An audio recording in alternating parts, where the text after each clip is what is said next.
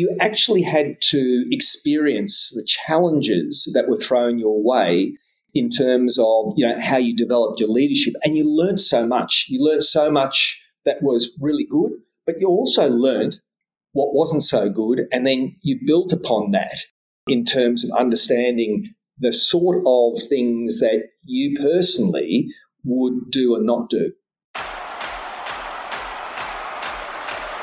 Welcome to the Frontline to Boardroom podcast, where we share the wisdom, knowledge and experience of leaders who've served in the military and then taken those hard-won leadership lessons into the corporate world.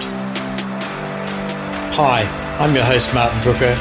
Looking forward to sharing with you the stories of their lived experiences, warts and all, from leading men and women in harm's way, all the way to the corporate boardroom and beyond. Let's get started. My guest today is Andrew Balmaks, a veteran of over 22 years' service in the Australian Army as an infantry officer. While in the Army, Andrew deployed on operational service with the United Nations in Iran and Iraq and represented the Australian Army in Southeast Asia, the United States and the United Kingdom. He's held a number of command, training and staff appointments and was the inaugural Chief of Army Fellow, been seconded for 12 months to an Asia-Australia Institute, an East Asia-focused think tank. Today, Andrew is the Chief Executive Officer and co-founder of the Noetic Group, a business that Andrew, with his co-founder, have spent the last 20 years growing to be a leading medium professional services company working with government, national security and defence, as well as emergency services and the resource sector. What I loved about our conversation was the vision that was cast for Noetic all those years ago and the personal leadership insights taken from his military career into growing a professional services business. Let's get right in. Well, Andrew Balmaks, welcome to the Frontline to Boardroom podcast. Great to have you on the show. Thanks very much, Martin. Pleasure to be here. Yeah, well, look, we've spent some time together over the years, but I'm so delighted that you're on the podcast because I guess your military career sort of goes way back and you've been in business for, almost 20 years at least. And just a touch over. Yeah, so look, I just thought it would be fascinating to explore your own leadership journey, both in the military as well as your time in the Noetic Group. Great. To start with, the question I ask with everybody is, how do you end up joining the military service, or in your case, the Australian Army? Yeah, look, it's a good question, and I've pondered around where my interest really commenced. I can actually even recall in my very junior years at school being sort of fascinated about military and military things. And I can even recall being asked this question in grade 1 by a teacher. So you've got to remember this was, in the 60s, late 60s. And, I, at that stage, made the statement, I'd like to be in the military or in the army, which, the teacher was a little bit amazed about given what was happening in Vietnam and so forth. But for some reason, I was fascinated with the military. I don't know why. Yeah. Did you have family in the military or anything like that? No, not well. My father had, fought in the Second World War, but had fought on the Russian front, right, with the Latvians. Right. So, as part of the German army. So I had a completely different context of the war to, many people whose parents had fought on the Allied side. Yeah. Yeah, that would be a very different perspective. I have to say you're probably the first person I've come across that's been the circumstances. So you joined the Army, and that was it Duntroon or Portsea? It was Duntroon, yeah, in 1980. And it was an interesting lead up to joining. What really got me excited about joining the military was in 1978, I was involved in a schoolboy trip to Duntroon. Absolutely loved it. Okay. I thought this is a boy's own adventure. This is just what I'd really like. And, of course, I'd always been involved in outdoor and sporting activities. So, to me, this just seemed something that was a natural progression. So who were your leadership heroes, influences growing up? It's a really interesting question. I've got to say, I learned a lot from my father in terms of, leadership. And in particular, some of the stories that he told around various challenges throughout his life, they weren't necessarily in a formal leadership position, but it was very interesting listening to his stories. There were a few others that I reflect on that I was motivated by. I remember in year 7, our school captain at that stage, and very early on in the year, I remember an incident in the school hall where one of the teachers had leather-soled heels and had come up, made an announcement pre the assembly, and was walking out. And of course, his heels made a noise on the wooden floor, and everybody started sort of stamping and so forth, which everybody thought was quite funny. After the assembly, the school captain asked the teachers to leave and held us back to say that that was possibly one of the most disgraceful things he'd ever seen in his life. And I thought, wow, that is real leadership, particularly at that very young age. Now, that person went on to be in the military, as it turned out. Oh, right. But it was fantastic, sort of example of leadership. I still remember Ron Barassi in the 1970 grand final against Collingwood, where Carlton were down, and at half-time he turned them round from being 44 points down in a grand final to then actually winning the grand final. And I thought, wow, whatever he had said and the way that he had dealt with that team to transform that game, that's a fantastic example of leadership. Yeah. So your passage through the sort of the challenges of Duntroon and military colleges, defence academies are like that, and you get to graduate. What's next stage of your career on graduation as lieutenant in the Army? Look, I went to undertake my regimental service, so I went to Townsville, to the 1st Battalion within the infantry, the Royal Australian Regiment, and that was also a great experience because it's the first time where you were let loose and you were working with soldiers. And you actually had to experience the challenges that were thrown your way in terms of, how you developed your leadership. And you learned so much. You learned so much that was really good, but you also learned what wasn't so good. And then you built upon that in terms of understanding the sort of things that you personally would do and not do. Yeah. And those soldiers or sailors or airmen, whatever it is early in our career, often are a real test, aren't they? They really test us as young leaders, and they really wake us up to what is the reality of leadership. They certainly do, and I still have very close linkages with a number of those soldiers from my initial platoon.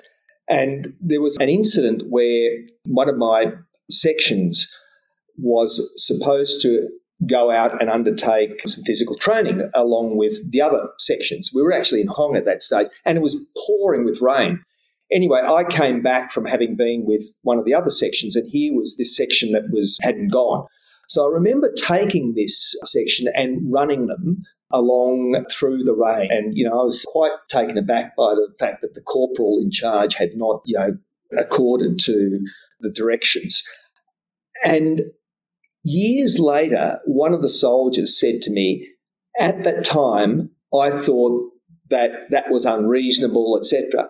But from a leadership perspective, as he became a sergeant and a warrant officer, he said that was absolutely the right thing to do. So getting some of the affirmation from people that you know and trust over the years around some of those leadership experiences when you were tested and you hopefully did the right thing.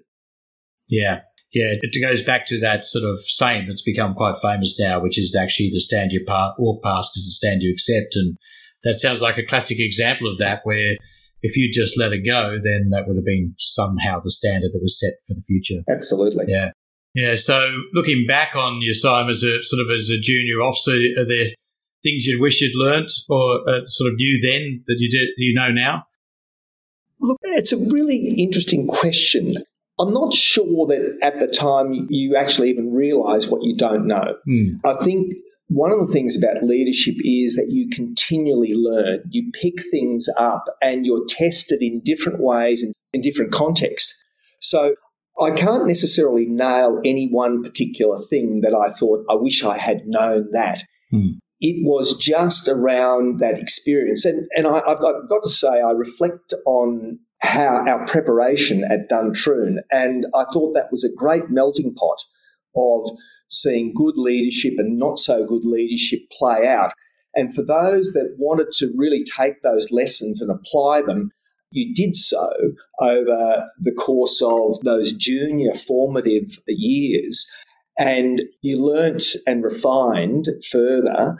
And I think that's the thing. I can't necessarily say, I wish I'd known something. Yeah. I think we were well prepared. And the thing that I take away was that we were able to continually learn and build on those experiences. Yeah. And it's so important, isn't it, to be able to be present for that leadership lesson, that leadership opportunity, to recognise when things are not going so well or where there's an opportunity to do better. Yeah. You know, it's not perfect. We don't get it right all the time. So, Andrew, you're in the Royal Australian Regiment, the Australian Army, and you get an opportunity to go overseas to the Middle East on operations. Can you tell us a little bit about that role and what you learned from that experience? That was a really interesting role because I was working with many other nations, and what that exposed me to was seeing just how well Australian military personnel are prepared through their training. The importance placed on being a leader, the importance placed on being decisive was one of the things that differentiated us from many other nations. So that was very, very formative. Mm. That's an operation that's still ongoing today, isn't it? That one around Lebanon, I'm assuming. No, I was actually in Iran, Iraq. Oh, right. Oh, wow. Which was right on the border, happened at a very, very short notice, and we found ourselves in theatre within 5 days. Wow. Wow. There's certainly an element of that pucker factor, if I could put it that way, when you're called in to do something like that. And you know, for those that have read history or know that time of the world when Iran and Iraq were sort of in a challenging arrangement between each other, certainly would be quite interesting. Absolutely. Look, it was, from a leadership perspective, from being able to participate in something so early in my career, huge excitement. Yeah. Just revelled in the experience. Yeah. So you returned to Australia. What was next in your career as an infantry officer? I had the good fortune of being in instructional roles within the School of Infantry on 2 different occasions. One was in relation to specialist weapons, and the next time was actually to develop future company and battalion commanders. So that was also really useful from a leadership perspective to be dealing with the upcoming leaders, be able to not only look at their tactical expertise and develop that, but also to be able to discuss some of the leadership challenges and how to deal with those. In reflection, is there, like 1 or 2 things that you say, actually that's the thing that makes a good infantry officer, to be able to lead in those arrangements and dynamics? Look, I think one of the really important things in my mind is that people are able to make decisions. And I think that decisiveness, and that's not shooting from the hip. I think it's about being able to take your context into consideration, gather the information, whether it be with subordinates or through other means, and then come to a decision and be able to execute on that decision. And that will mean that you will need to apply a level of flexibility. So one of the things was that, the best laid plans will always go astray. So having that flexibility and being able to recognise those windows of opportunity that you need to take advantage of. Yeah. Yeah, it's that choice, isn't it, when it's all going not so well, and how you respond to that actually really matters, doesn't it? Absolutely. Yeah. Absolutely. Look, we know it doesn't go well all the time. What were one of the biggest lessons from your time in the service? Was there a particular incident you can think back to that you go, actually, that's where I learned one of my big lessons? It wasn't an incident that that occurred to me, but I was sent to the parachute battalion, the 3rd battalion at that stage, because there had been some really bad incidents, and a soldier had been drummed out of the unit. And the then Colonel Peter Cosgrove, now Sir Peter Cosgrove, I remember being called in and he said, I want you to go as the adjutant to the 3rd Battalion. We've got a problem there. And so I remember going there, and there are many, many stories I could tell about the place that just did not sit well with me. And it was a real challenge in leadership to be able to work with other folks to turn the place around, to deal with some of the challenges that had become endemic within the unit. Yeah. And for those that don't know sort of army battalions and how they operate, the adjutant is a first among equals, isn't he or she? And you've kind of got some kind of power that's invested, but you're still, it's a lot about influencing your peers, people that you've probably known for many years. Yeah, no, look, absolutely. And being, of course, the adjutant is a captain by rank, but a senior, very senior captain.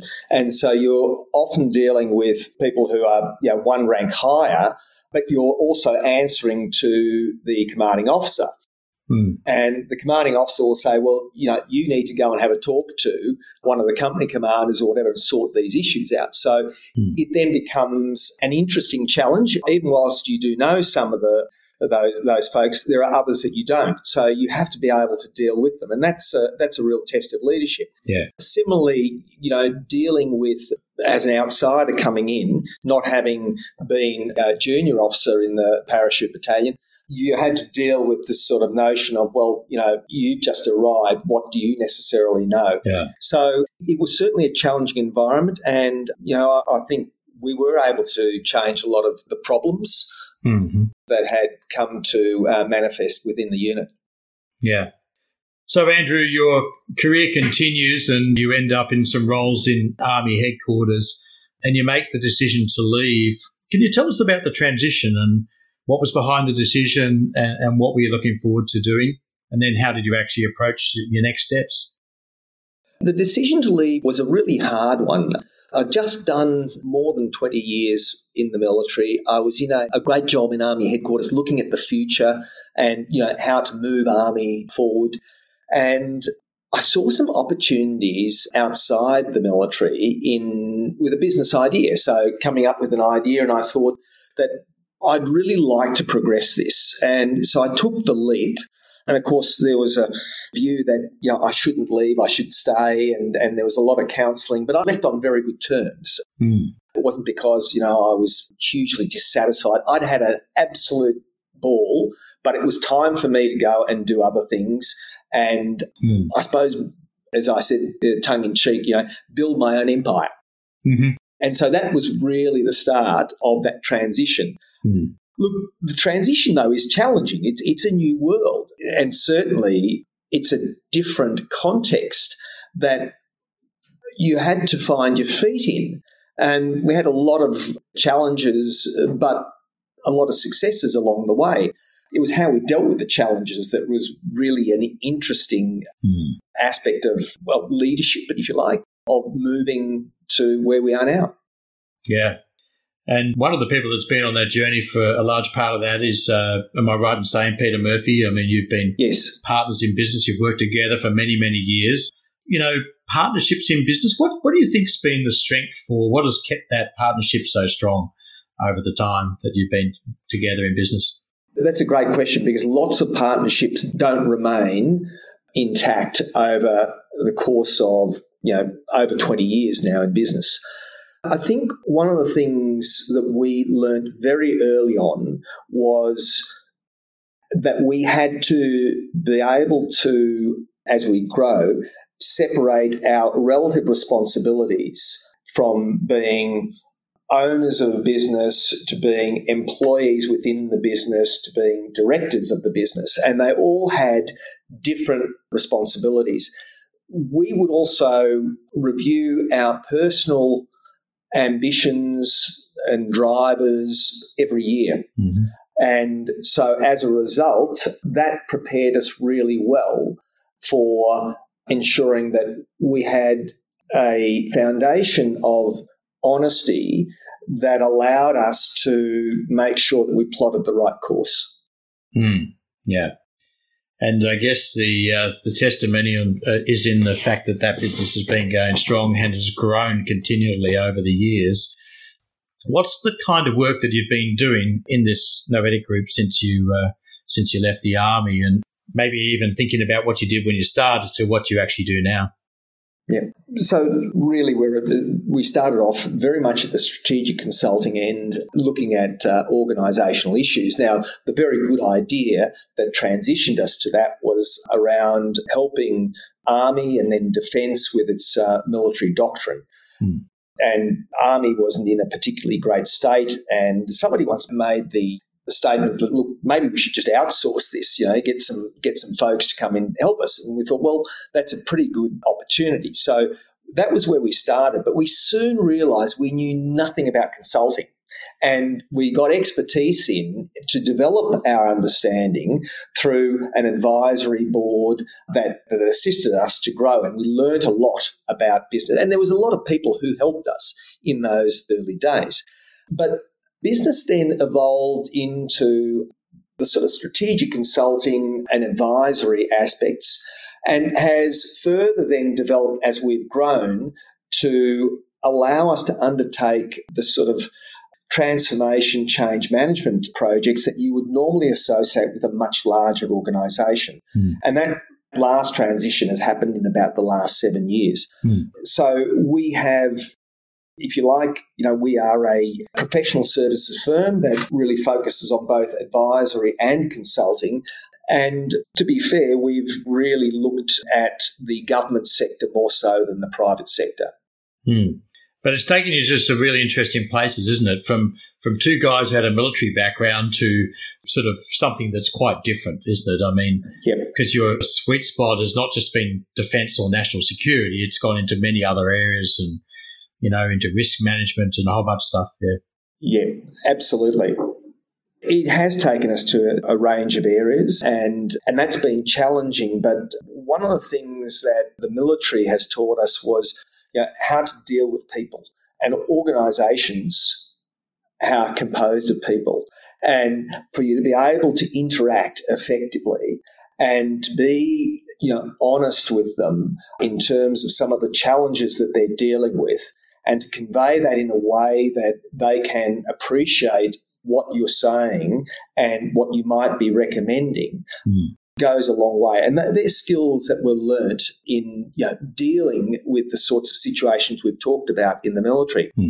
Certainly growing as well, as you mentioned, from 2 people. We are within the Noetic just over 100 people now. We've had all sorts of challenges along the way. We've dealt with people who we knew very well, to then growing people from a variety of different backgrounds that now come in as graduates and will progress throughout the organisation. So, and of course, the last thing that has happened to us strategically was that the majority acquisition by the now Atura Group and publicly listing brings some additional leadership challenges in dealing with a much larger organisation with a group CEO and a board that has responsibilities through to the public shareholders. Yeah. So when you grow a business and scale it from 2 to 100 over a few years, but are there some principles there, a couple of key points where you go, actually, these are the foundations which we've continued to come back to, that we've continued to build on, that have helped us achieve the success with people that want to even sort of come back to your business after having left sometime previously? Yeah, look, I think there are some things here. I mentioned the importance about acting decisively. Bad news doesn't age well. So whether it's dealing with a particular weak signal that comes out of a project and dealing with our clients, or whether it's something around the financial performance and things aren't going as well as would otherwise, you need to jump onto this, and you need to jump onto it very quickly. Hope is not a strategy. You need to take control of the situation, as difficult as that is.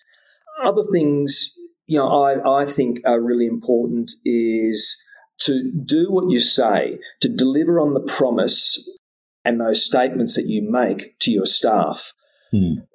Obviously, you want to deal with your staff I've always had a firm, fair and friendly manner so that you don't leave any doubt in people's minds around what your expectations are of them and that you can therefore hold them to account against those expectations.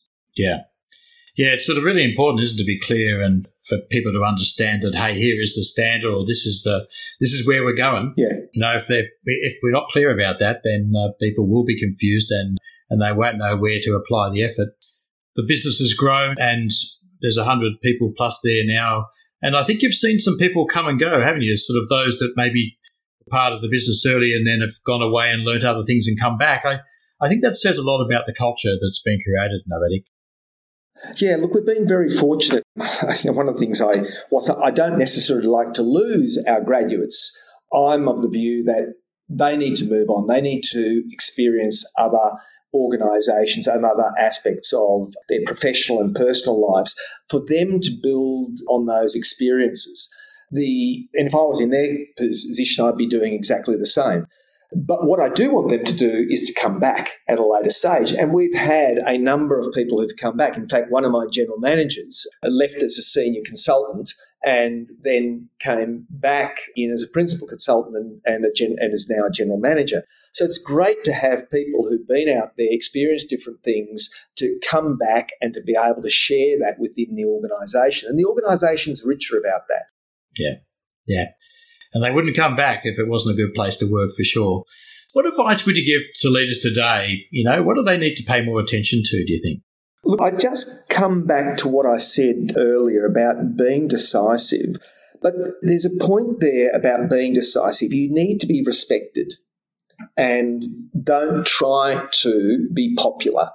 One of the things I reflect back on my early military days when I was at Duntroon, and these were sergeants and warrant officers who said, look, don't make the mistake of going out there and trying to be friends. Mm-hmm. You can be friendly, but these are not your friends. Friendships are earned over time. Mm. What everybody expects out of you as a leader is to do your job. And the best thing that you can do is to earn their respect.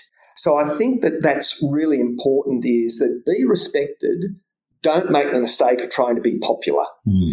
And part of that is by being able to make those hard decisions, and people will thank you for those down the track. Yes.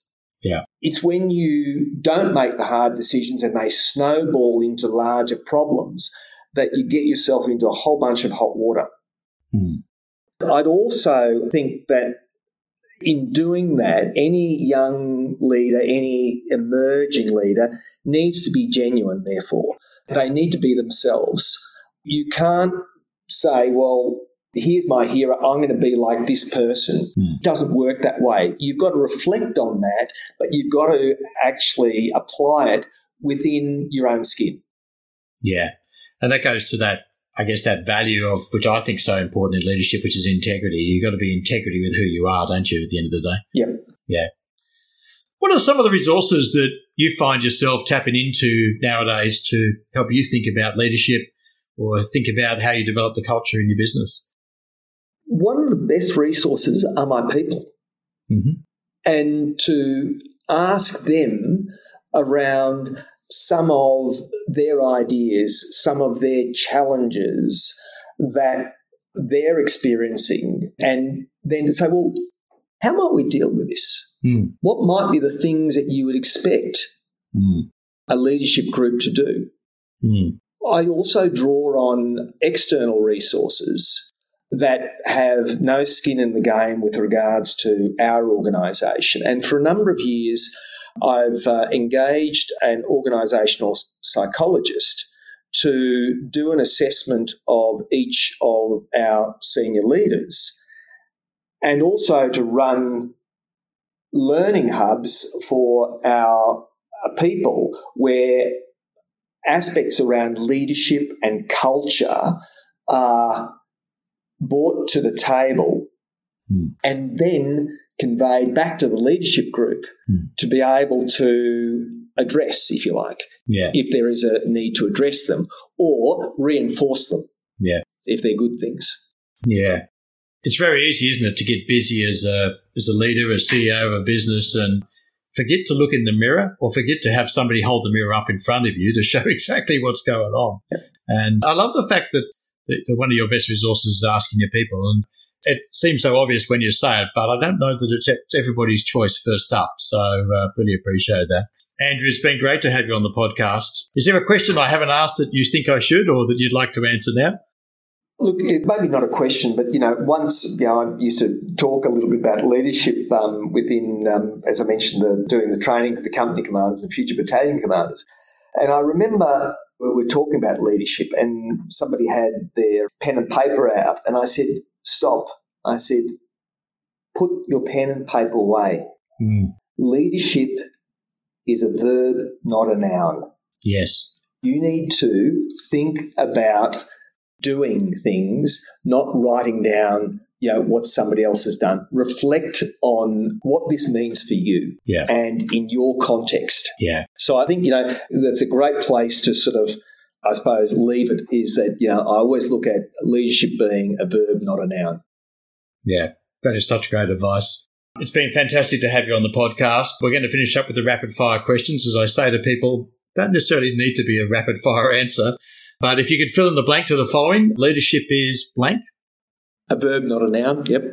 Right, yes, of course. And do you have a go-to book on leadership?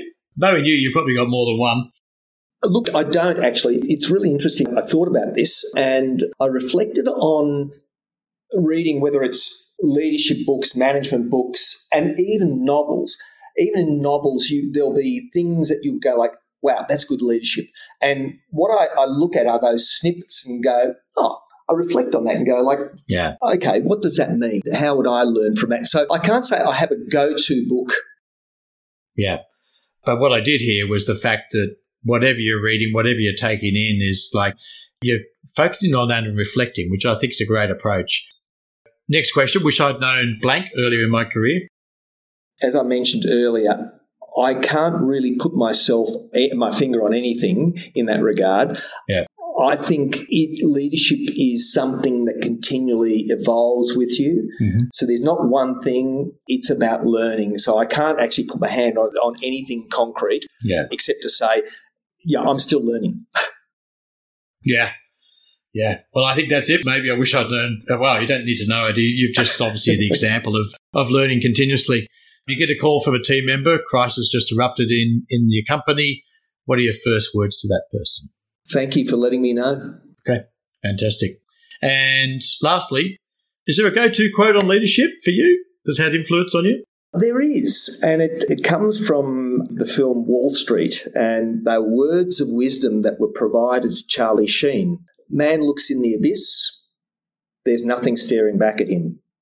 At that moment, man finds his character, and that is what keeps him out of the abyss. Yeah, wow. Wow. That's actually worth reflecting on. Andrew, look, it's been great to have you on the podcast. Thank you so much for giving up your valuable time. We certainly appreciate that. And just, thank you and look forward to catching up sometime soon. Thanks very much, Martin, and great to talk to you. Okay. Cheers, mate. Cheers. Thank you for joining us on this episode of Frontline to Boardroom. So grateful that you could be with us. For more on how you can step up to leadership every day, be sure to visit us at martinbrooker.com, where you can subscribe to the show to be notified every time an episode drops. And if you found value in this episode, we'd love it if you'd share it with a friend. Looking forward to being here with you next week. And remember, sometimes you need to drive it like you stole it.